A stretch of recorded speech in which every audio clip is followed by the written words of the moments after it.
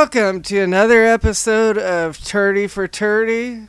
I'm here with my buddy Maher, and Maher, do I have some exciting news for you? I'm excited that you're excited, so it's just the double excite. Two things. First of all, we finally got some emails on our atfootpod@gmail.com. It was from Doritos. I entered into a little sweepstakes, and they just sent a confirmation to me. So Doritos is our number one fan. We got that going for us. Ooh, did you say like bring me a bear, and then they brought you a bear? Yeah, I actually built a time machine, and then I just put my Doritos in it to power it, and here we are. Like by that, did you mean like did then Hitler like come up and then you like punch him in the face and say bad Hitler?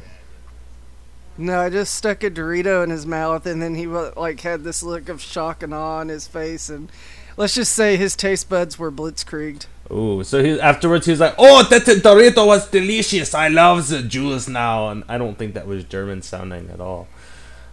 Yeah, no. The other thing that I wanted to tell you about, newsworthy, is we are actually branching out of football for the first time in this show. Whoa. There's other sports. Mm-hmm. Well, I'm flabbergasted. There's at least one other one, and we're talking about her today. I hope it's cricket. It's not cricket. I hope it's rugby. I'll go ahead and tell you. Is it Quidditch? Actually, Quidditch is a real thing. Yeah, I know.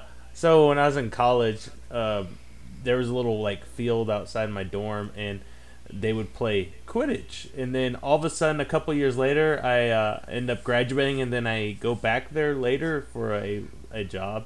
And now they're using like the main parade grounds area to play Quidditch out in the open, and it's official, and it's a what's the term? It's not like an actual like sport. It's a club sport, and they apparently there's another little field they use, and they play Quidditch, and they have to run around and hold the stick between their legs. So, it's really weird, though, because I tried to talk to a couple of the guys that played it, and they were just like, yeah, it's real fun. I like playing Quidditch a lot. I've seen people playing it at Herman Park when I first moved up here, and it makes absolutely no sense. If there's just some dude in a gold outfit running around like, catch me if you can. Yeah, the little gold ball is just a person that's like spray painted gold. There's just, they put like this like little like dweebiest, skinniest guy out there that probably like runs cross country, and they're like, you just run and some fat dude's gonna try to chase you. It sounds like something that would happen in Wink's Rumpus room. I'm gonna grab you, Snitch. Grab the little gold guy. His name's Snitch. Lilo and Snitch. Snitches, all right, scritches. I don't know. So let's get this popping. Let's jump into our main topic of the night. So, as we usually do, I'm going to tell you that the year was 2001. What, you usually tell me the Bootylicious. year is 2001? Yes, every day. Is it a space odyssey, or is this something else? Oh, this is an odyssey for sure. It's maybe like partly a Chinese odyssey, but we'll get there in a minute. So 2001, as I always do, I like to tell you the top song and the top movie from the year. Do you remember what the top movie was in 2001? You have a guess? Ooh, man, that's so long ago now. I was trying to, the first thing that popped in my mind was The Matrix, but I'm pretty sure that came out in 99. So I'm assuming it was probably some crappy reboot of something that probably came out in the 80s. So the top movie was Lord of the Rings. Whoa, that came out that long ago?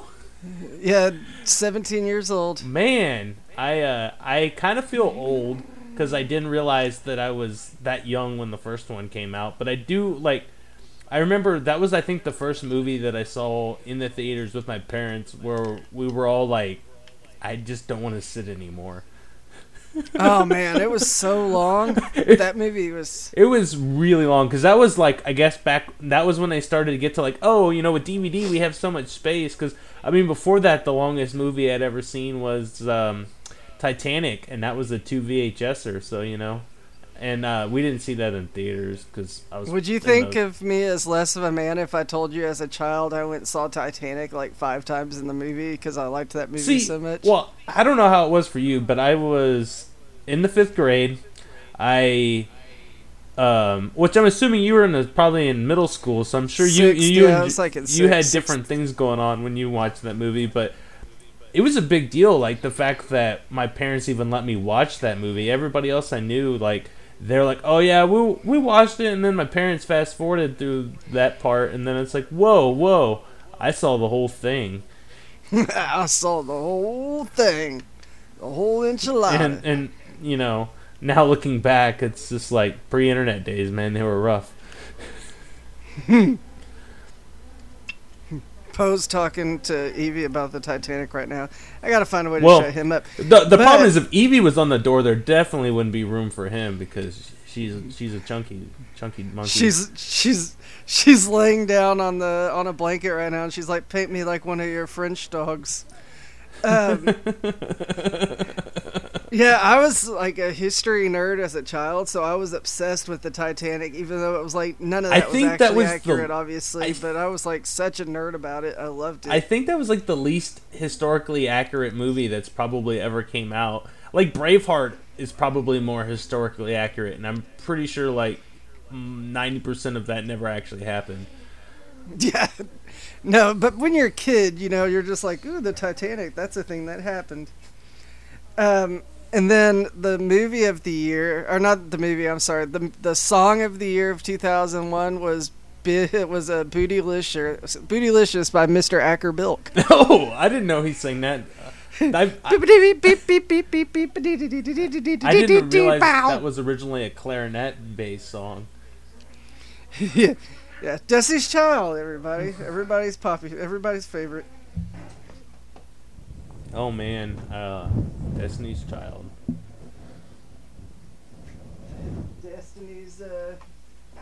Destiny's whole child. Okay, so between the years, let's go ahead and jump into it. Really bad job of me of fading into the story, but here we go. Yeah, like I'm gonna run away from this story. I'm gonna find my Destiny's Child. Yeah, terrible job there, but hey, we do what we can. All right, between the years of 2000 and 2001, Mason Gordon created a game that was a mix of basketball, gymnastics, hockey, and football. Oh, I thought, like, when you said a mix of basketball, I was really hoping this was going to be about, like, a real basketball thing. This is probably the most basketball-y thing that you could think of. Is this the Slam League or whatever, the trampoline league? Slam! It is. Yay! That's like the most violent version of basketball because all it takes is you landing on not the trampoline part, and then you like break an ankle. Yes, so you guessed it. This is the story of slam ball. I am like stoked because I thought slam ball happened like later on, like more recently than that, and also because I actually had this conversation with one of my buddies before about this, and I think he said something about he ran across it a while back. It was like on TV still. It's made, so we'll get to that, but it's had several like iterations where it's kind of come back and gone away and come back and gone away. Okay, so anyone that watched the early telecasts were instantly reminded of the NBA Jam games from the 90s. And that was actually part of the creator's vision for it. He was a big fan of video games and NBA, and Mason Gordon was like, NBA Jam's awesome, so can we do something like that? And that's kind of where this started. Did he make people play with large paper mache heads on so that they fit with the theme of NBA Jam? Or light them on fire, when they were doing really good? So that's actually the second thing I added in my script here, is I said the only thing missing was a fiery basketball and players with mutant heads. It's like so you were thinking it's like we're finishing each other's sandwiches. So Mason Gordon said the fluidity of basketball, the aggressiveness and physicality of football, And also this idea that video games kind of unleash your imagination in the sport was how he kind of described the creation process of it. I mean, I feel like at a more realistic level, you should be like, yeah, I thought this was cool because, you know, it just makes everybody, like, fly really high. Fly away. Okay. I grew up doing 3 things and just only 3 things. This is a direct quote, too. Oh, I thought this was you talking. No, those 3 things were playing football, playing basketball, and playing video games. He did nothing else. He didn't do homework. He didn't blink. He didn't breathe. Nope. He didn't steal his parents' Sears catalogs. He didn't sleep. He just played video games, basketball, and a little bit of football. So as I got a little bit older, I saw an opportunity to kind of put those 3 things together in a blender, hit the button, and see what happens. I didn't really know what I was doing. I went into a little warehouse in East LA and built the first court from spare parts, and it just kind of took off from there. Mason Gordon had no history in any type of engineering, and he was putting his own body at serious risk as he began to be the lab rat for his own creation. I mean, this dude just went and put a bunch of trampolines in a warehouse and started jumping around trying to slam the ball. I was about to say, like, couldn't he just literally go buy a bunch of, like, those small workout trampolines and do it? Or is he making, like, high-tension trampolines? Like, he built this in the garage or in the cave out of the spare parts kind of thing. Well, so it had to be even, and it had to be a flat surface like a basketball court, but with trampolines built in. Okay. So I think that's the most impressive part, is that he was able to put that together. It's not even, though, because they're like 5-foot trampolines that have spaces in the middle. Otherwise, you wouldn't be able to get any jump. Yeah, I guess that's true. I give him credit for it, because if you ever look at a slam ball court, it looked like a pretty big feat of engineering to get those trampolines the right size and everything. Well, what it looked like was they bought a bunch of trampolines and just put them next to each other. Oddly shaped trampolines and tossed them underneath the net. Hey, man. Whatever works. During this early development, Gordon met with Mike Tollin, a TV producer who had worked on shows like Smallville and award-winning movies like Wild Hogs and Coach Carter. Wait, Wild Hogs came out in 2001? No, that was later on. I'm just giving you a breakdown of stuff this guy was involved in. That was an instant classic, by the way. If you've never seen Wild Hogs, that's what an Academy Award-winning masterpiece. Well, if you look at the cast, you're probably like, dang, this has got all big names in it. But that's pretty much where the excitement ends. Yeah, and Coach Carter's one of those movies that... Actually, all I know about Coach Carter is I won it when I graduated at grad night back in 2007, and it's still in my DVDs wrapped in the shrink wrap. Whoa. Never been watched. Are you telling me you never seen Coach Carter? Because that was actually a really good movie. That was kind of like a basketball version of Remember the Titans, but not as memorable. I might have to watch that. Yeah, you should probably watch it. It's actually pretty good. Actually, what I really won was I won a set of pots and pans, but there was this girl I liked, and she's like, I'm going away to high school, and I'm going away to college, and I could really use these pots and pans, and she won Coach Carter, and I was like, hey, let's trade. I'm an idiot. Wow. So I traded $60 worth of pots and pans for a $5 movie. What kind of, person looks back on their life and is like, man, I really wish I would have kept those pots and pans. That's when you know that you're a boring human being. Which I would have been like, hey girl, I could have keeping so many these pots magical and pans. things with those. I'm gonna make me all the omelets. So when Gordon told Tollin about slam ball, he wasn't excited about this Frankenstein sport that Gordon made.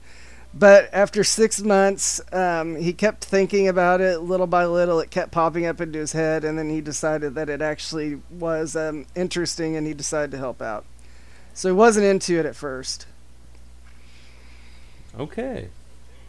So I'm going to describe the slam ball court real quick, the original design, and it ended up being the design they kept. But it was a spring floor that lies adjacent to 2 sets of 4 trampolines, or spring bed quads, which dominate each end of the court. Each trampoline surface measured 7 by 14 feet, with shock absorbent panels and paired with competition bed trampolines to create a unique playing surface. So basically, the trampolines they used are the ones that you see in the Olympics, like in the gymnastics where they have that one sport where people just jump really high on trampolines. It's those type of trampolines. I don't remember that sport. Yeah, that's a thing, actually. It launched players to inhuman heights and cushions their landing upon returning to the floor with specifically engineered pads that are designed to cover the frame rails, and their tapered design allows for maximum safety for on-court play. The entire playing surface was surrounded by an 8-foot plexiglass wall, much like a hockey rink. And then players wore protective cups and special equipment to protect various areas of the body. This consists of knee and elbow pads and an optional slam ball specific helmet. So they designed a helmet specifically for slam ball, but mainly people are just dressed like professional skateboarders. Yeah, I don't know. That feels weird. It's like you take Tony Hawk and like mix him up with a Harlem Globetrotter. Yeah, so these basically, they aren't the backyard trampolines. They have a little less tension. They can get you insanely high. And they also kind of add for a safer landing than the kind of trampolines you'd have in the backyard because there was a little more tension. Well, in the plus, springs. I don't know if you've ever tried this before, but if you try to put 4 circles together, they usually don't match up. That's true. There is some weird openings. Wouldn't that have been different if Slam Ball just had a bunch of circles under the net? Everybody would just be landing in between and breaking their ankles. They're like, we went to Academy and just bought a couple trampolines, like the ones that are like 4 feet off the ground. It hurts. It hurts.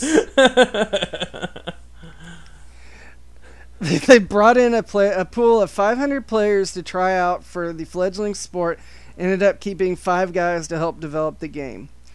James Willis, Sean Jackson, David Redmond, Michael Goldman, and Jeff Sheridan became the guinea pigs that would help produce the first few games of Slam Ball. These players would later end up on the rosters for the Los Angeles Rumble and the Chicago Mob, 2 of the inaugural season teams that were in the Slam Ball League that's about to be created. By the way, this kind of goes back to the USFL, but what awesome team names. I mean, the Los Angeles Angels is kind of lame, but the Chicago Mob, come on now, that's a great one. I should have been the other way around, really. The Los Angeles Mob? Yeah. It's 2001, they just had, something happen only a couple years before. Yeah, 10 years before. No, that happened like in the late 90s. I thought that was late 93. Whatever. Somewhere there's somebody listening to this right now that has no clue what we're talking about, but we know what we're talking about. I feel like you could grow up under a rock and still know that there were LA riots at one point. True. After a series of exhibition games between these two teams, the sport began to gain the attention of the street ball community. 400 players were listed as potential players, and open tryouts were held. The number of players was cut to 60, and the first Slam Ball Combine was held. The main goal of the Combine was to teach safety, the game, and basic strategy. So that was kind of his target audience, was the street ball community, like the traveling street ball players. And, he actually had to bring people in to teach them how to play, because even though it was just trampolines and basketball, there's like specific things you have to do for safety, like how to land, how to check each other, because there was some checking involved. I don't know if you remember that, but they did run into each other pretty regularly. I remember being very physical. Also, LA riots happened in 1992, so yeah, it's a little off. Ooh, I was close. I said 93. But I mean, I remember being physical, but like basically when you add trampolines, you take out the entire aspect of what basketball is, to where like you can no longer do the main function of it, which is dribble the ball.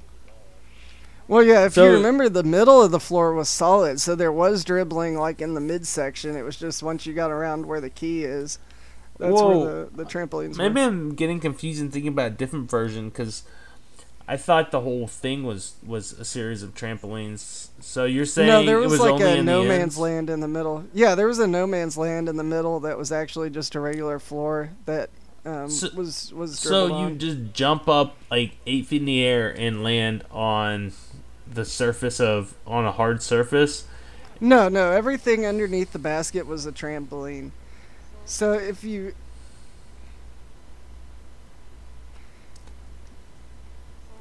look at what the court actually looked like, there's a middle area, and then there's the and that's like a quarter of the quarter of the court, and then the other sections are trampolines. But there was a middle no man's land that was actually um, where they would dribble and pass and stuff. I'm trying to And look it up now. Oh, okay. yeah, yeah, look that up so you kind of know what it looks like. In 2008, Gordon said it's actually a very different skill set than what you would find at the highest levels of basketball and football. The premium is really on ball specific skills, but most importantly on body control, the ability to be able to hold body positions in the air, maneuver your body in the air, and it's a big adjustment for a lot of these guys who are used to being 35 to 40 inches off the ground, but now they are 140 inches off the ground. Being able to maintain a semblance of body control and purpose at those elevated heights is a really unique skill, and we're going through the process now of trying to find elite athletes for the new season. So basically, what he's saying is that people thought it was simple, but when they came in, they didn't realize how much of the gymnastics aspect actually was involved. Yeah, I mean, I don't really know much about, muscle control and all that, but it does seem like it would be really hard to navigate yourself when you were no longer anywhere near the ground. Making those Yeah, mid-air corrections. It's one of those things that, like, when you play a video game, you complain that you can't move around in the air correctly, but then you realize in real life, like, it kind of makes sense. yeah. I went back while I was writing this up and looked at it, and it's actually more difficult than I thought it was for sure. Gordon also said, "It's funny, we have tried out about 500 athletes for slam ball, and almost universally there's been an adjustment period for even the most accomplished athletes that we've taken in. We use what is called progression-based learning techniques to upgrade their skills. We usually take a gymnastic-style approach, teaching them very simple skills, and then asking them to build on those skills and start linking those things together into more and more complex abilities." And Here's another thing that's funny is you keep mentioning gymnastics. Like, they're trying to teach, like, these mid-air body control techniques to guys that are, like, over 6 feet tall, probably. yeah, yeah. I mean, if you go back and look, these guys looked like almost like football players, like the size of safeties, but then they were doing these incredible gymnastics moves while they were playing basketball. It was a really unique sport. Like, I got to give them credit for that. They definitely had a system in place to teach these guys how to play, which is impressive. Especially when you take guys that have been playing on, they probably just played college ball or whatever, and they've been playing on, and not doing any of that stuff, and a lot of those guys probably couldn't dunk that great. Yeah, in very few cases, in fact, and this is still Gordon talking, only 3 to date, we've had players walk into tryouts and we didn't have to teach them a thing. They could just do it. We had a joke about one of the players that he must be an alien from a planet where they already had slam ball. The guy just walked in and he could do everything right away. It was kind of like a native skill. That was very encouraging for us at an early stage, that there were some people who were just gifted with this capacity. This guy probably, like, is from the moon or something. Like, what's this gravity thing? You know what it was? He was probably used to playing with those moon shoes we used to see around as, like, when we were kids. Oh, those bouncy, man. dangerous moon shoes that would break people's ankles. Those were like a ripoff. Yeah, I don't think they worked very well. I mean, I think they literally gave you, like, an extra inch of jump, and on top of that, like, I just think it was like fabric on the shoe. It's like, oh, look at me, I'm jumping. And it's like, well, you're gonna, like, break something.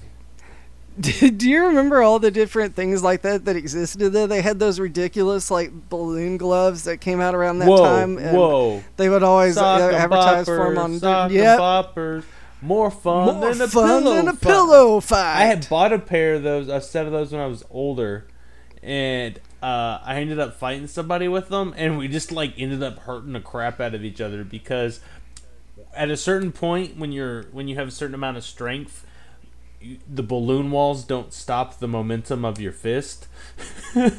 So then you essentially just end up punching each other while wearing balloons on your hands. Yeah, I don't think those were necessarily safe, but hey, it was fun. The 90s was a fun time where toys didn't have to be at the safest level. It's not like the nanny panty toys that come out now, or they're all safe. We got stuff that could actually hurt each other. After the players were chosen, a league began to form, and Gordon landed a deal with Spike TV in 2002. Pat Croce, the Philadelphia 76 owner, signed on as a partner. Man, that's when Spike TV was awesome. Was that in the Man Show time? Mm-hmm. Man, I remember like 1,000 Ways to Die, The Man Show. That's when it was at its peak. 1,000 peak Ways to Die Spike lasted TV. for a little while, but It did, yeah. I just remember like being, I don't remember how old exactly. It was around that time frame, and the Man Show was on, and I wasn't really supposed to watch it, but every once in a while I'd catch it late at night. And it was just, all I remember from that show is the deer that was singing that was tied to the truck, and then the midgets that were running around dressed as penises. Now, do you remember the skits that Andy Milonakis had on there, like the one where he dressed up like a Boy Scout? I'm pretty sure that guy made a career off of dressing as a child until he was like 40. And then it's like, you got visible wrinkles. There's no way you're a child anymore, even though you look like one. He would sit out like a Boy Scout and outside of a liquor store. And, oh, I remember that one now. Yes, Yeah. yes, I remember that. And he would and try he'd to be get like, people "Hey, to buy mister, him booze. can you buy us some beers?" Yeah, in his little Boy Scout uniform. That was pretty funny. Dude, that was top notch, Andy Milonakis. And was Jimmy Kimmel on the Man Show? Yeah, it was I feel like he was- was, but I can't remember. It was Jimmy Kimmel and Adam Carolla. Okay, so yeah, that was a good show. Bring back the Man Show. Well, Hashtag bring it back. Jimmy Kimmel sold out. It's kind of funny to think about the fact that was Jimmy Kimmel's life at one point, and now he's, basically at a point where he has to pander to like every single demographic on the Late Show or whatever the ABC version is. Yeah, he's lame now. I mean, Jimmy went lame. That's one of the better ones out there. Well, since all the other people left. True. It's better than the I'll give you Colbert that. Report on CBS. So, let's see. 6 teams made up the original Slam Ball League. These teams were the Bouncers, the Diablos, the Mob, the Rumble, the Slashers, and the Steel. I think my favorite name so far is the Bouncers, just because it's like basically explains what they're doing. I know, that one's great, because you hear bouncers and you're thinking like the big guys outside of a club. No, this is literally guys that just like to bounce. I like to play basketball, but with I like to trampolines. bounce. I'm a bouncing boy. Reggie Theus, an NBA All-Star, served as a commentator on Spike TV, and the league also aired on British TV channel Trouble. Oh man, I can't imagine people like in England watching this and like, I say, these gentlemen are flying through the air on trampolines. Oh, blight hell, the Americans have done it again. Oh, blimey. It is the most like American sport ever, by the way, because you got like the danger of football mixed with basketball and then like high-flying extreme sports. I can't see the British being that into The it. fact that they put like 8-foot plexiglass boards around this place where like people were flying in the air and probably like pushing each other into said boards. It's like, yeah, I don't know if that's what you would call safe. You should probably put some padding on those, Nah, man, hitting plexiglass always is the top-notch safety. I mean, at least in regulations. hockey, when you're getting hit into that, you're A, wearing a helmet, and B, not flying through the air. I need to go back and look at what the original Slam Ball helmet looked like, because that blew my mind when I read that earlier, and it said that they had their own helmet. I imagine it was just like a boxing helmet, but shaped like a basketball. Yeah, I think it was just like one of those, almost like the boxing helmets. So what exactly were the rules of Slam Ball? It's actually more complicated than you probably remember when you saw it originally. ESPN ran a special about the sport and kind of talked about what it was and how it was growing, and they kind of broke down the positions so that people knew exactly what each position was called. Can I interrupt you? Sure, go ahead. So I did look up the Slam Ball helmet, and it essentially looks like a mixture of. It looks like a bicycle helmet, but soft. Like they basically like took the padding out of a bicycle helmet and put it in something else, because it's just like foam padding that's just in like random places around, like at the top of your head and at the side and at the front. So it's like a strip of foam that goes across the front, and then like padding that goes on the top, and then some padding in the back. But it's soft, so it essentially looks like a soft hockey helmet, I guess would be a better explanation. So you're telling me we were way off on what the thing they actually basically was? we're like, let's buy hockey helmets and take the plastic part off. Okay, that's good to know. And it had no strap or anything, so it just basically was like on the head. You won't know well, you might know what I'm talking about, but I imagined it looked more like the soccer helmets that goalies win after they get a concussion in their career. That's kind of what I was assuming but soccer, like. yeah, because those are only like really on the around the front part where they would hit the ball. Yeah. I call it the Ricardo Clark helmet, because when he played for the Dynamo for a while, he got a concussion and then got scared to get hit in the head, so he had this like ridiculous puffy helmet that he wore for like a whole year. There's a few like midfielders and stuff that would wear the helmets. Yeah, I think Peter Cech, the goalkeeper, used to always wear one of those too. Anyway, that was definitely a side tangent. So, let's break down the positions that people played in Slam Ball. First of all, you had the handler. The handler's primary job was, if you could guess this, handling the ball. I don't think I would have ever guessed that. His job was to run the offense and organize the other members while controlling the flow of the game. Typically, he would be responsible to set up the gunners to attack the basket while adding in his own offensive threat comparable to a point guard in basketball. Okay, I was going to say, this guy literally sounds like a point guard. Why didn't they just call him that? Nah, dog, he's a handler. I mean, that sounds like he's either molesting them or just, a gropey man. It sounds like he's like training a tiger out there or something. Like, yeah, I'm the handler. I'm going to get old Tony the Tiger to come and attack the other team. Well, I mean, if you're going to be anything, being Tony the Tiger seems like a good option, because guess what? He's great. Slam Ball is great.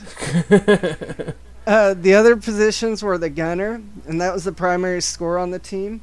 A team's gunner will be the player on the team that will attack the basket and finish plays against the opposing team's stopper, comparable to a forward or wing player in soccer or hockey. Well, I mean, I guess that wouldn't really ever stick in high school, though, because you don't really want to have gunners in high school. Yeah, you can't call it a gunner. You'd have to call it a wing or something. They can try it at the... I'm not going to finish the joke. I was going to say, instead, I was going to do a pun on Combine and say Columbine, but we'll just explain it and hopefully that kills the joke. Okay. I'm going to go ahead and continue before you say something you regret here in a few seconds. Every sentence I say is even more regretting, just in life in general. The last position on the team was the stopper. That position was the primary defensive player. He trails the offense only when necessary, and he protects the rim from attacking players by using himself as a shield. I imagine as being like the most out of shape guy. Like when I play like when I get like sucked into dragged into playing full court basketball, and then like after 3 or 4 trips down, it's just like, hey, you guys go ahead. I'm just gonna hang out like, at the top of the 3-point line, and I'll just go back about 20 feet when you need me. Next time you play basketball, just tell everybody that I'm gonna play as the stopper.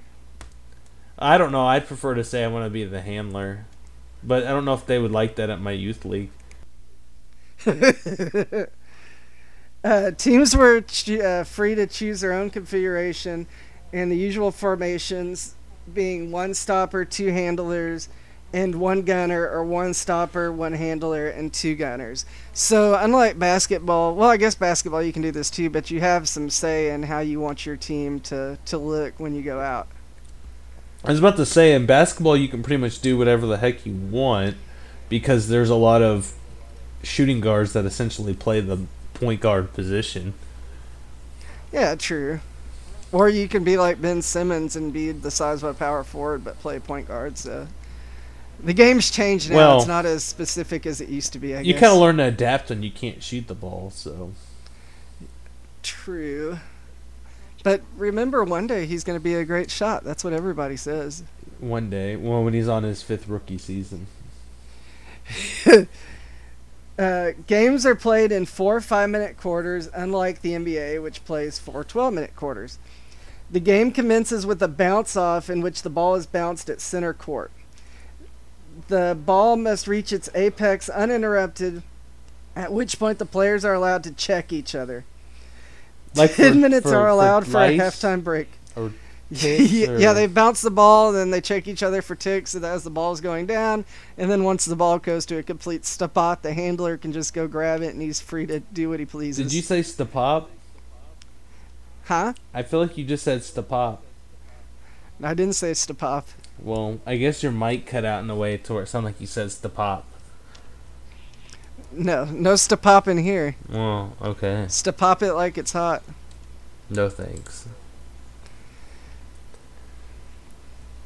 There was 10 minutes allowed for a halftime break, and only 1 timeout is permitted for each team, which may be only used during the last 2 minutes of regulation play. Wait, yeah. So, just to clarify, you said they play 5-minute quarters?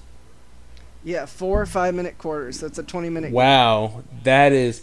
I still... one thing that's kind of making me think, because I'm just remembering my days when I could, jump on a trampoline without breaking it. That's got to make your calf muscles burn like crazy. Just playing like at a, trying to play at like a high velocity and get as much air as possible. Like your calves would just be on fire, I feel like, afterwards. There should have been a team called like the Seattle Shin Splints.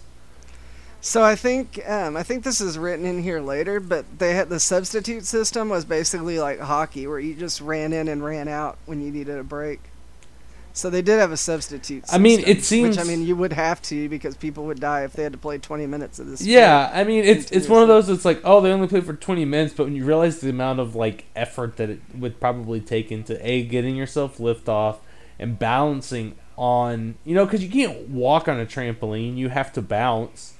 So, like, if you have to take more than one step, which you probably would to get more momentum, you know, that's going to be exhausting after a minute. Especially if you're trying to, like, do other stuff. Yeah, nothing about this is easy. I did realize that. Like, I used to think as a kid it looked like it was fun, and then I went back and watched clips, and I was like, damn, that was actually a pretty legit sport in terms of how hard it was to play. The core strength, man. I bet you those guys had abs. Abs for days. Go wash your clothes on them. Each player can commit just 3 personal fouls before he is removed from the match, unlike the NBA, which is 6. A coach or player displaying poor sportsmanship, such as fighting, arguing against the official, may be charged with a technical foul. Well, 2 technical fouls resulted in a disqualification. Okay, so they kept that rule about the same, huh? Yeah, pretty much. I mean, yeah, except you can for... get disqualified for being an a-hole. Except for in the NBA, you can literally, like, ask the ref how much time's left in the game, and they'll kick you out if they don't like you. Just like that time Tim Duncan got kicked out of the game for laughing. Well, it was a maniacal laugh, Because that's what Tim Duncan's known for, being a dirty player. The ref was like, "Don't laugh at me." I think that was Jerry West that did that, which has been known to be a douchebag when it comes to... I don't even watch basketball, but I'm pretty sure that I know who that ref is. Yeah, dude, not good. Jerry West, he was always pretty, had a pretty big trigger finger for calling fouls and stuff, so... It's like, stop laughing at me! You get a technical foul! They're like, I hate you, Tim Duncan! Oh, he's British too, huh? Yeah, for today is. When a foul is called, the player who has committed it will then take position on the baseline of the lower trampolines, while the player who was offended will take up the offensive position at center court. Wait, you said... And no, I don't mean offended like he got mad about something that happened. Like, the guy that was fouled will take that position. He said I smell bad. He was so mean to me. He said my mama was so fat that if she were to play this game, she'd break the trampolines. Yo mama joke. Personal foul. That's a technical foul, man. You don't talk about nobody's mama. So this whole thing that we're talking about right now is called a face-off, like the John Travolta Nick Cage movie. Oh, I was thinking more like, hockey. No, they actually cut each other's face off and then swapped it if you committed too many fouls. You know what's funny, and I don't really watch The Office, but as soon as you said that, the image of Dwight with the CPR dummies face immediately popped into my head. Even though I am one of those weird people that really enjoyed the movie Face Off, and when it first came out, I remember watching that movie with my parents, and I was like, this movie is amazing, and I would just make comments about it, and people would be like, that movie was terrible, shut up. The movie for that, for me, was that movie with Tom Cruise and Jamie Foxx called Collateral. I actually really enjoyed that movie, and I thought everybody liked it, but now anytime I bring it up, I kind of get a look like, how could you like that movie? So I'm trying to remember that movie, because when you said Collateral, the first thing that popped up was the Arnold Schwarzenegger movie, Collateral Damage. Yeah. This is the movie where Jamie Foxx was a cab driver. Oh! And Tom Cruise was a white-haired dude that paid him for the whole night and then just went around and was doing hitman things. That wasn't that bad of a movie. I mean, it was one of Jamie Foxx's first movies, though, right? It was one of his first serious roles. Well, yeah. I mean, my nothing favorite compared to the Jamie Foxx show. I think my favorite part of that movie is still the part where they're driving around with the cab and the windshield has blood all over it and they get pulled over by the cops. And the cops are like, what happened? And Jamie Foxx goes, oh, we hit a deer. And he's like, you hit a deer in the middle of South LA. Okay, I was going to say, yeah. I thought they were in New York or a major metropolitan area. Yeah, they were driving through Compton at that point in time. He's like, you hit a deer here? That part always sticks with me. So funny. The more we talk about this movie, I realize I don't know if I've seen this. I feel like I'm thinking of another movie where Jamie Foxx played a cab driver, but I don't think that exists. Well, I'll watch Coach Carter and you watch Collateral, and then we'll have a book report next episode. I mean, I don't know. We're talking about taxi drivers and comedians.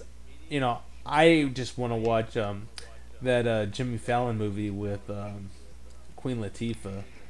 Oh man, that was the thing. I forgot about that. I totally forgot that existed. That was one of Jimmy Fallon's only movie roles too. Whoa. That movie's probably the reason why he never has movie roles probably again. But I think after that I don't remember if it was after that or before that, but Fever Pitch is probably the only solid movie he's ever done.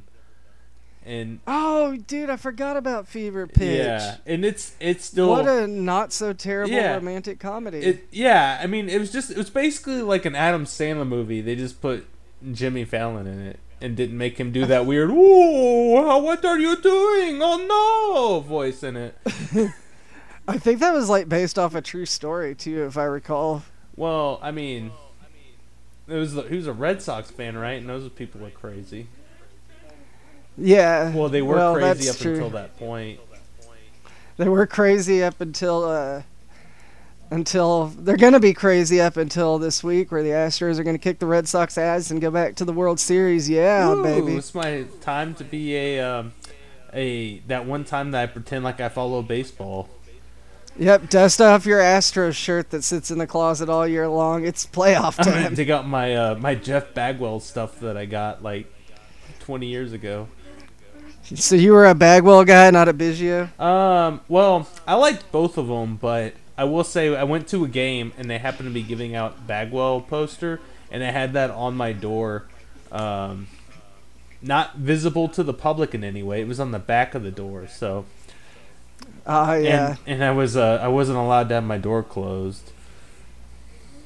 I'm pretty sure I had I bet I had like the same poster, a very similar one. Actually, now that It was I think him about it. in mid swing, and it was a pretty cool poster, I will admit, because he was like in mid swing. I didn't like those jerseys. I hated like the 2000s Astros logo. I really liked what they're doing now, though. Yeah, I like the look now. I did like those jerseys though. You're talking about the gold star, like the gold they were like star. that dark navy or something, weren't they? Yeah, it was better than the red and the dark red and black with the pinstripes that they did later in the 2000s, where it looked like they were just trying to copy classic teams and add pinstripes to their jersey for no reason. I don't remember those, but that doesn't sound very good. I just didn't like that weird. Like, it's basically like they took the Stars logo and put like Astros over it. So anyway, that was the face-off. Upon a signal from the referee, the offensive player will be free to mount an attack at the basket, which the defender now must endeavor to stop. The defender must enter the lower trampoline only after bouncing from the side trampoline. If the offensive player is successful, then points will be awarded depending on the shot converted, and the offensive player's team will retain possession of the ball.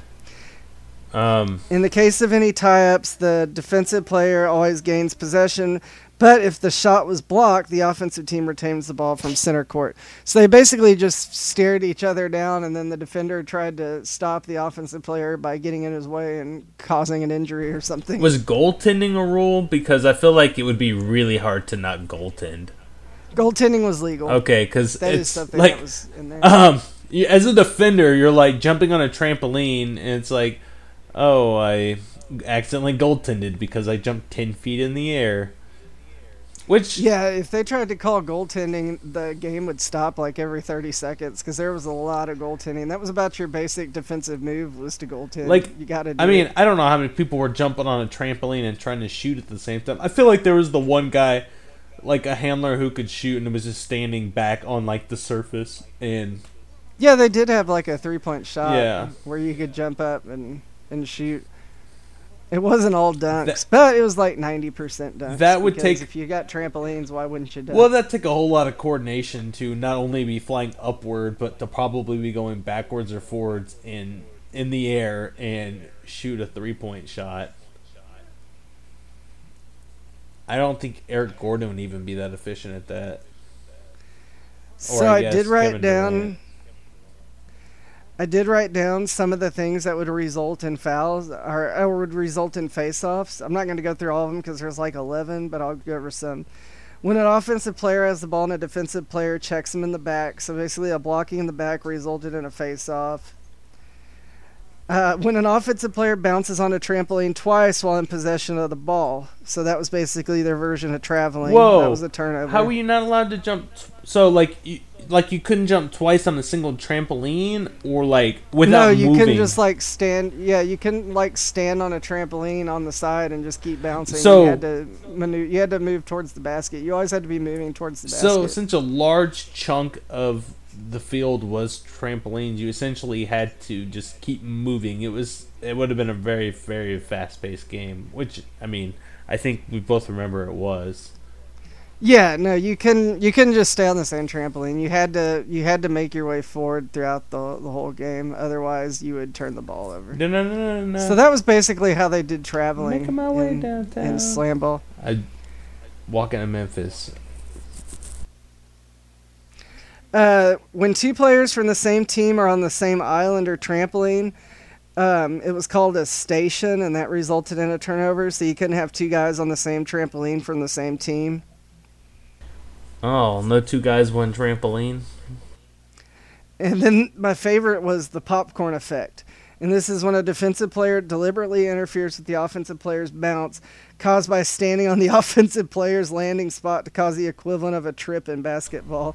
Wow. So you couldn't stand underneath the offensive player while he was bouncing out of a trampoline. That way, when he landed on the trampoline, it took the tension out and caused him to fall, is basically what that See, I feel like that'd be the best thing. Like, that seems like something you could legitimately become good at as a defender, is see that someone's jumping to a trampoline and is getting ready to do a shot or something, and then you just jump on it before and just, like, screw them up.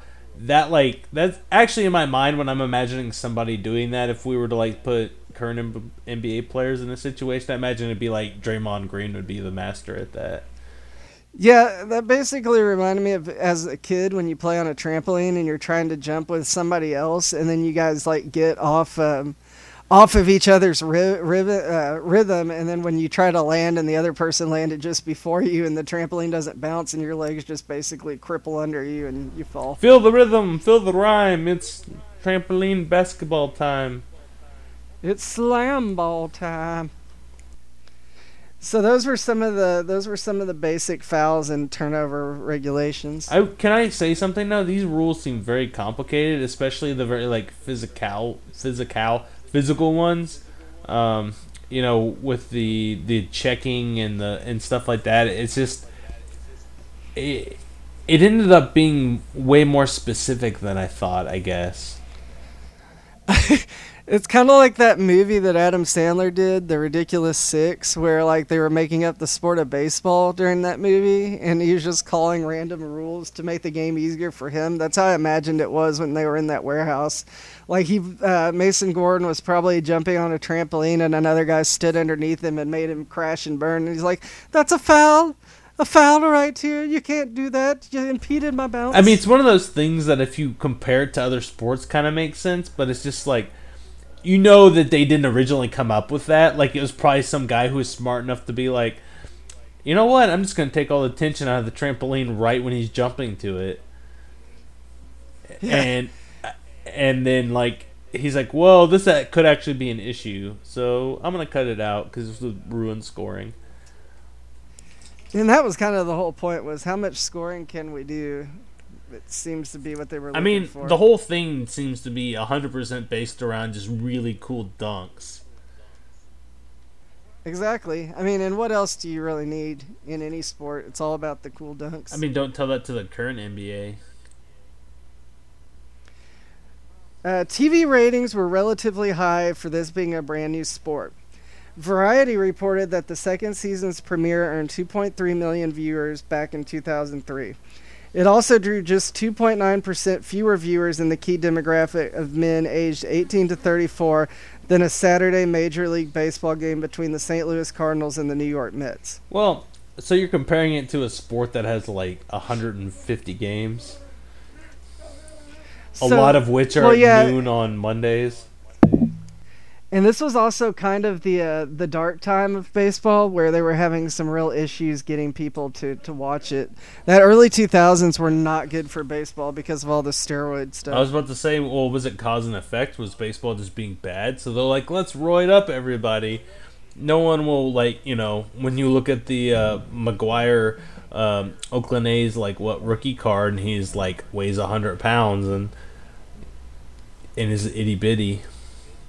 And then you're like, this guy looks like he could be a linebacker. Like, now.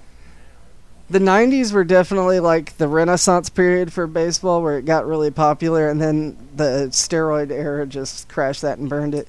And it really didn't start bouncing back until like recently, the late 2010s.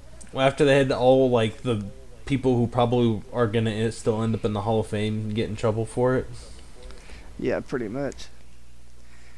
Gordon thought that slam ball had proven itself as a viable game that people wanted to see. Guys, shit. Damn it. Well, I mean, I don't know if he would say that about the sport he created. Sorry, you can leave this in. It's just the dogs are being real assholes right now. They've decided that they have to get in on this. He was disappointed in the lack of coverage it was getting outside of the games that were televised on Spike. So basically, what happened here was Gordon thought that there was a big enough fan base that slam ball should start being on things like Sports Center and being treated as a real sport, yet people still treat it as a gimmick. I can't imagine why, but he was mad about that. Yeah, I don't. I mean, I don't sympathize with him because it is not a sport that appeals to the masses. It's not like, oh, I'm gonna go down and find me 100 trampolines and make a court to play slam ball. Yeah, and we're in a minute we'll get to like what the underlying issue to that was, because there was a reason why it just wasn't getting the coverage and the attention that he thought it deserved. The league added 2 new teams in the second season, but ended up being more trouble than it was worth for Spike. They had received complaints from fans and the creators dealing with the coverage, as I mentioned above, and when Gordon asked for more, Spike decided that they had enough. So it really did start becoming more trouble than it was worth, because Spike was never willing to commit to it like baseball or basketball or any major sport, and this guy was on their ass about it being treated like it was a real thing. Whoa, are you telling me that they were not willing to commit to a sport that was literally unplayable outside of the aspect it was played in? Correct. Whoa, I can't even fathom that. Like, I mean, like, you could literally, like, basketball is a sport, you know, that you can literally play anywhere. Soccer's a sport you can literally play with like a severed head, and hockey, all you need is a hose and to be somewhere where it's cold and you can play it. But, you know, a sport that requires having high-tech trampolines and probably an indoor facility to play, like, how is that unreachable to the masses? So, actually, very smart of you. You figured out what the main problem was here, was that people didn't have the opportunity to play the sport on their own, so it wasn't very relatable to people watching. I don't know if I buy that, though, because you and me both grew up in a place where the average temperature was in the triple digits, and we both are fans of hockey, and hockey was not like a fathomable thing really where we grew up. That is true. You have to imagine there's probably not a whole lot of people in South Texas that love hockey for the very reason that people didn't get into slam ball. Like, it just isn't relevant. Yeah, I mean that's probably why there's not a legit pro hockey team down there. So after the second season, they lost the TV rights. But for the third season, a group called Project Revolution started to plan a national tour, but it never took off. So in 2003, there wasn't a season, and most people forgot about slam ball just as quickly as they had started watching it. What a shame. So it never quite got the traction to be popular. I was never able to bounce back after that. Yeah, it wasn't the slam dunk Mason Gordon thought it was going to be. In 2008, Slam Ball began planning for a new season, and it was going to be financed by IMG. The league accepted applications through its website for new players and coaches, and tryouts were held in 3 U.S. cities in April 2008. A training camp for the 2008 season was held at the IMG Academy in Bradenton, Florida, from April to June of that year. Can I say something? What isn't IMG involved with? They have like a football academy. They have the basketball high schools set up all over the place. Like, they literally just have these sports factories everywhere. Like, they're just involved in everything, and it's kind of shady to me, at least. Well, it's kind of impressive that they have the money to do everything that they do. The fact that they even wanted to get in the slam ball, it's probably like, well, we got all these kids that we're bringing into our program that aren't ever going to make it past this level, but we have, you know, a higher percentage of them that actually do. So we'll just take the ones that are probably better than most other high school kids and give them the opportunity to play an incredibly dangerous sport where they're jumping around on trampolines and there's a lot of hard surfaces involved. One thing I forgot to mention earlier that I thought was funny is after the first season, they actually had a slam ball draft. Like, there's nothing really relevant to talk about there, but there was a legitimate draft after the first year. How do you draft people? Like, you hold tryouts and get some tape on them, and then pick the guy that can. Yeah, it's not like you can find a guy that like played basketball in high school, because some guy could have been really good, and he just it's not like you have the ability to pick the people who are good anyway. You're picking the guys who couldn't cut it in the NBA and couldn't go overseas. Like I don't even think you're getting like the people like underneath the NBA. You're getting the people who couldn't make the generals for the Globetrotters and the people who couldn't go play in China. Like you're basically getting the people that were in the Uncle Drew movie from a couple of months ago that were like good enough to make themselves look like real artistic basketball players, but were just basically rec league guys that could jump. I never saw that. I have no intention of seeing that. Yeah, I'm not gonna watch it. I'm just gonna go ahead and say that's what they happened. Well, I was like, are you comparing them to Shaq? Shaq and a fool. Over 100 potential players participated in tryouts, and eventually there were 64 players after an 8-team draft. The league was cut to the current 6 teams that they have now, and one of the big draws that the Slam Ball had that year is Ken Carter was brought in as a coach. So circling all the way back around, Coach Carter became a Slam Ball coach. Wow. That's a lot of drama. He went from high school coach in a bad area to a Slam Ball coach. Coaching a fake sport. To then, breaking all his bones in his body every time he tried to do anything physical. And then to losing an eye and, then evaporating into the wind. Spoiler alert. Some people haven't seen Coach Carter and don't know what happened. Yeah, I was about to say that's not a spoiler alert because, he really turned that team around, But the evaporation part, yeah, you're gonna ruin the movie for some. He couldn't help it that some kind of giant, alien critter tried to attack their basketball team, and just, it was a snap thing. Well, if I had known all this was in Coach Carter, I would have watched this movie years ago. It's a lot of action, It's about basketball. It's about saving the world, and it's about saving the kids. So. This 2008 season was the first season since 2003, and the games were aired in a game of the week format on Versus, and then the finals where it was actually aired on CBS and on the weekend. So there's a game of the week type situation, but what was their actual attendance this entire time it existed? Because it's not like you can do this in a venue that probably hosts a large amount of people. Mostly just because it didn't have their name recognition. Yeah, actually, the court that they played most of their games on for that year was built at Universal City Walk. So, I mean, it was sponsored by a movie company. You didn't just have Slam Ball courts all over the country. That's another thing, too. I was going to say, is I feel like everybody was probably playing in the same court, and they were just staggering games. Yeah, that's pretty much how it had been from the start. Like, even though you had teams that were based on cities like the Chicago Mob, I don't think there was like arena in Chicago to play on. Instead, they were basically all at like television studios.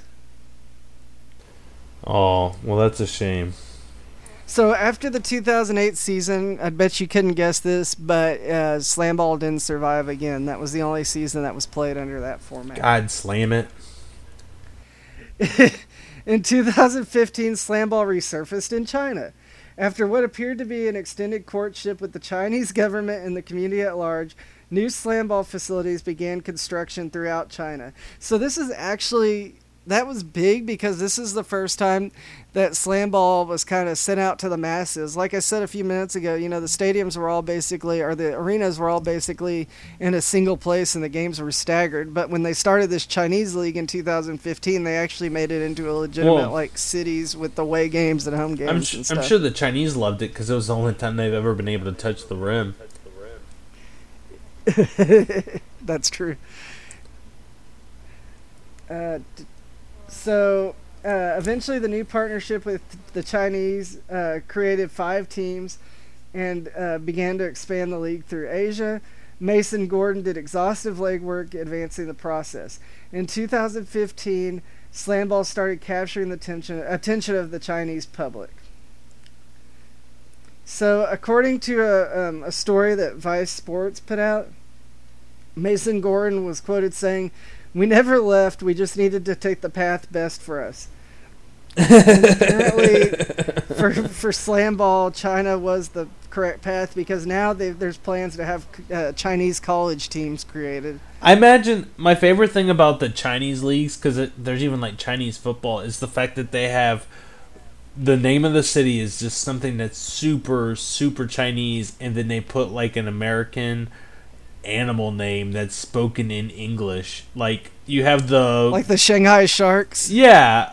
There's even some worse ones than that. There's something they got like an X and stuff in there, and that you can't even figure out how the order the words are supposed to go in. And then they're like the Tiger Cats, and it's like, okay, well, okay. So now Gordon recognizes that his sport has not had the exponential or linear growth one would hope, but the league's managing director insists that the path it's on is a healthy one. If you look at the history of a couple of major sports that have come along in recent years, specifically skateboarding and mixed martial arts, the flagship standard is that both of these sports struggled over time. They did really well when they fell off, and then they did really well again, and at some point really disappeared before coming back and taking over pop culture in their respective sports markets. I think slam ball is following that same trend. Well, I mean, to be honest, I think skateboarding is bigger than that, because at least all you have to do is have a skateboard to do it.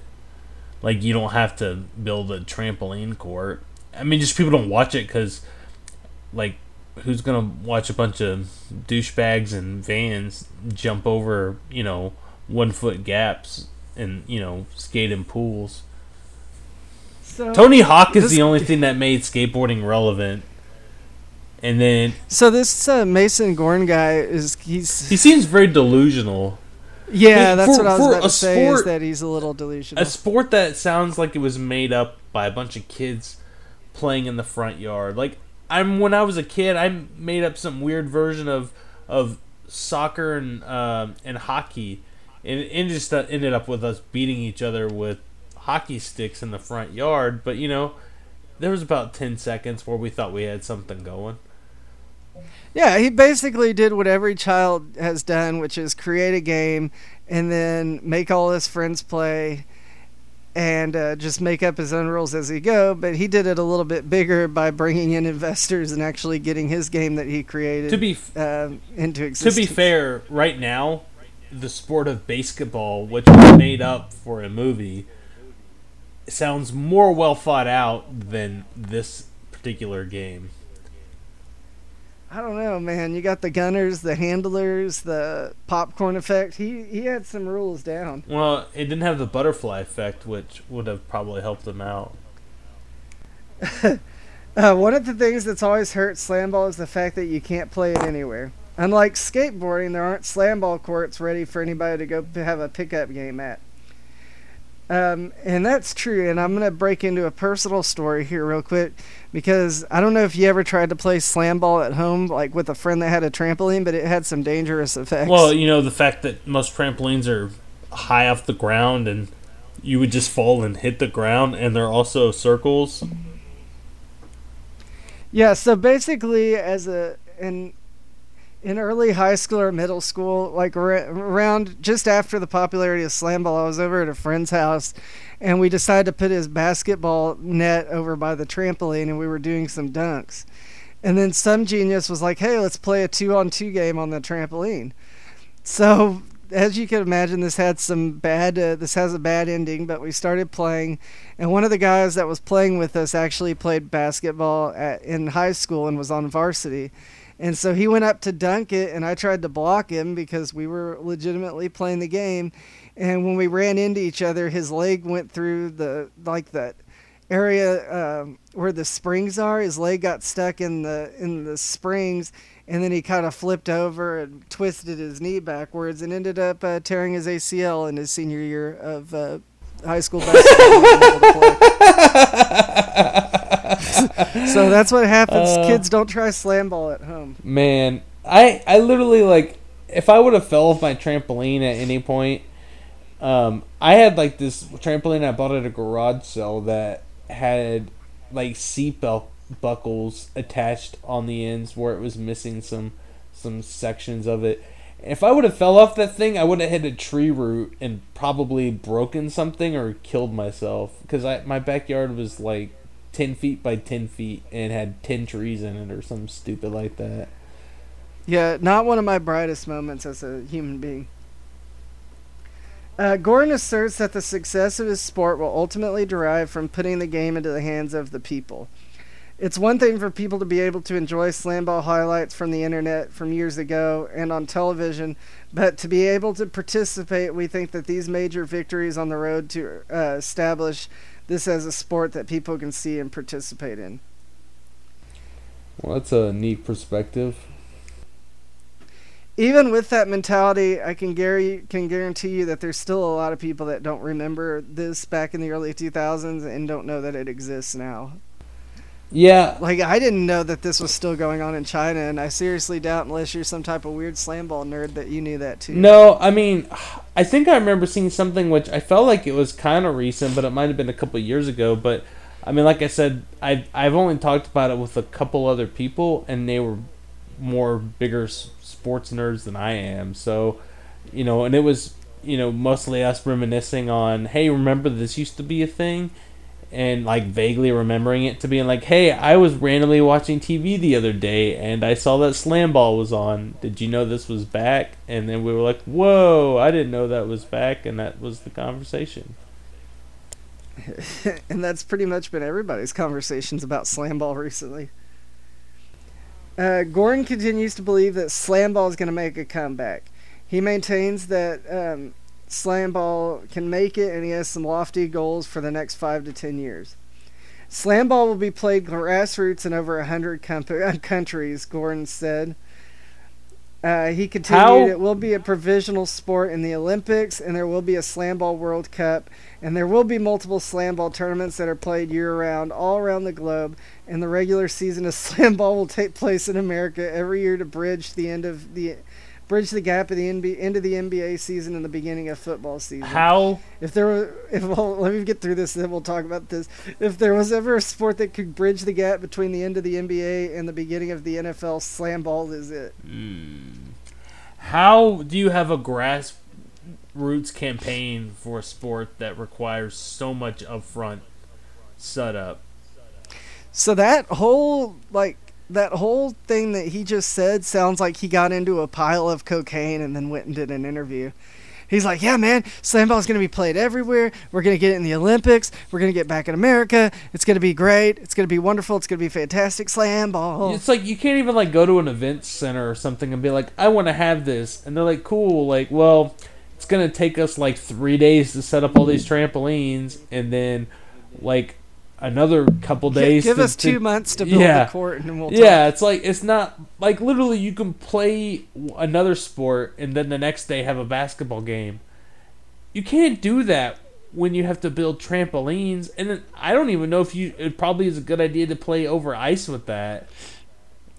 No, I wouldn't say so. It's ridiculous that he doesn't see that there's clearly some issues with slam ball and how it would grow.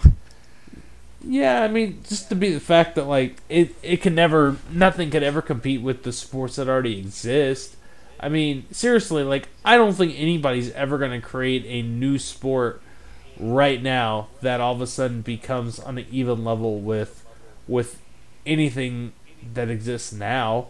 I mean, baseball's so established, you're not going to push out baseball, even if it does falter. Football is so established. The only thing that's going to make it wash out is when it eventually becomes two-hand touch, which, Josh Norman is leading the way on that. And, I mean... And there we go. I quit the podcast now, so I'll talk to you later. And what's the... well, I mean, he got paid off for that. And then what's the other sport? I don't know. But I guess what I'm trying to say is... To think that his sport has existed for for 17 years at this point can exist with sports that have been around since, for 50, 60 plus years. Yeah, he sounds like a crazy person, but I think we can both say with full confidence that you got to give him credit for what he's done, because that takes some real drive and effort to try to create your own sport and make it popular. And the fact that he's got a bunch of stadium or a bunch of arenas in China and stuff like that. Like, he should be happy with the growth that he has, not looking towards the Olympics or trying to get it played in 100 countries or back in America. Like, just be happy with what you got, man, because it's impressive you've made it this far. Yeah, well, considering his sport exists because he stole the rules from 3 other sports, it's not like he went completely original with it. Yeah, true. I'll give him credit for days, though, for what he has done, but this thing's not coming back to America anytime soon. Well, you can just get Eddie Murphy, and then you have Coming to America 2. Slam Ball Boogaloo. So anyway, that's the story of Slam Ball.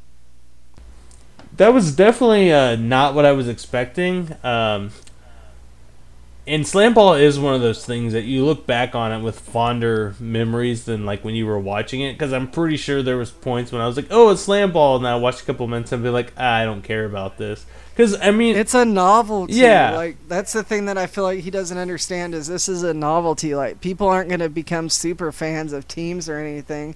You're just watching the sport because it's absurd. I mean, it is, because it's like, okay, well, you basically take out the major functions of moving the ball in basketball and make it to where literally you just dunk, and you take away the strategy aspects of the entire sport.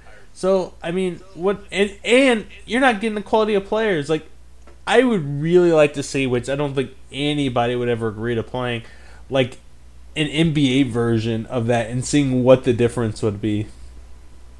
Let them train for a month. Put the Golden State Warriors versus, I don't know, what's another team? There's literally 29 other teams you could name right here. Well, I'm trying to pick other teams that aren't entirely based on shooting. So maybe the Golden State Warriors were a bad reference, but like, you know, take 2 teams that aren't really that good at shooting, but are still, you know, pretty good NBA teams, and put them in that situation and see how they do. I mean, heck, take the Rockets and the Warriors and put them in there and see what happens. Just give them trampolines. Yeah. You know who would have been awesome at Slam Ball, though, is Vince Carter. Well, he doesn't need trampolines to fly, so... I know, but imagine if you gave him trampolines. He would probably hit the ceiling. He would just bust through the roof and, like, fly out into space. It'd be like Willy Wonka. Like, he'd be up, like, holding onto the rafters, like, I don't know what to do. I'm about to fly into a fan blade. And they're like, there why is there a fan blade in the top of the stadium? There goes Vince Carter for a little slam dunk. Oompa, loompa, doompa-dee-dee. Vince Carter we gotta save Vince Carter out of that tree. But I mean, yeah, it's just it's a neat idea, but for him to to think that he could ever be on par with the other sports that already exist is just so absurd. But yeah, I mean, it's a neat idea, and it's gimmicky. I mean, the fact that he was only picked up by a network, well, Spike's rebranded itself since then, but like Spike didn't have money at the time. Like, that was a basic cable network that picked them up to show them probably at some weird ass time, you know, in between the Man Show and, you know, what you said, like 1,000 Ways to Die or something stupid like that. Like, it's not like it was a ESPN. Even ESPN, like the 8 would have been a better deal for them. Oh man, if this Slam Ball should have been on ESPN the Ocho when that came out a couple of weeks ago.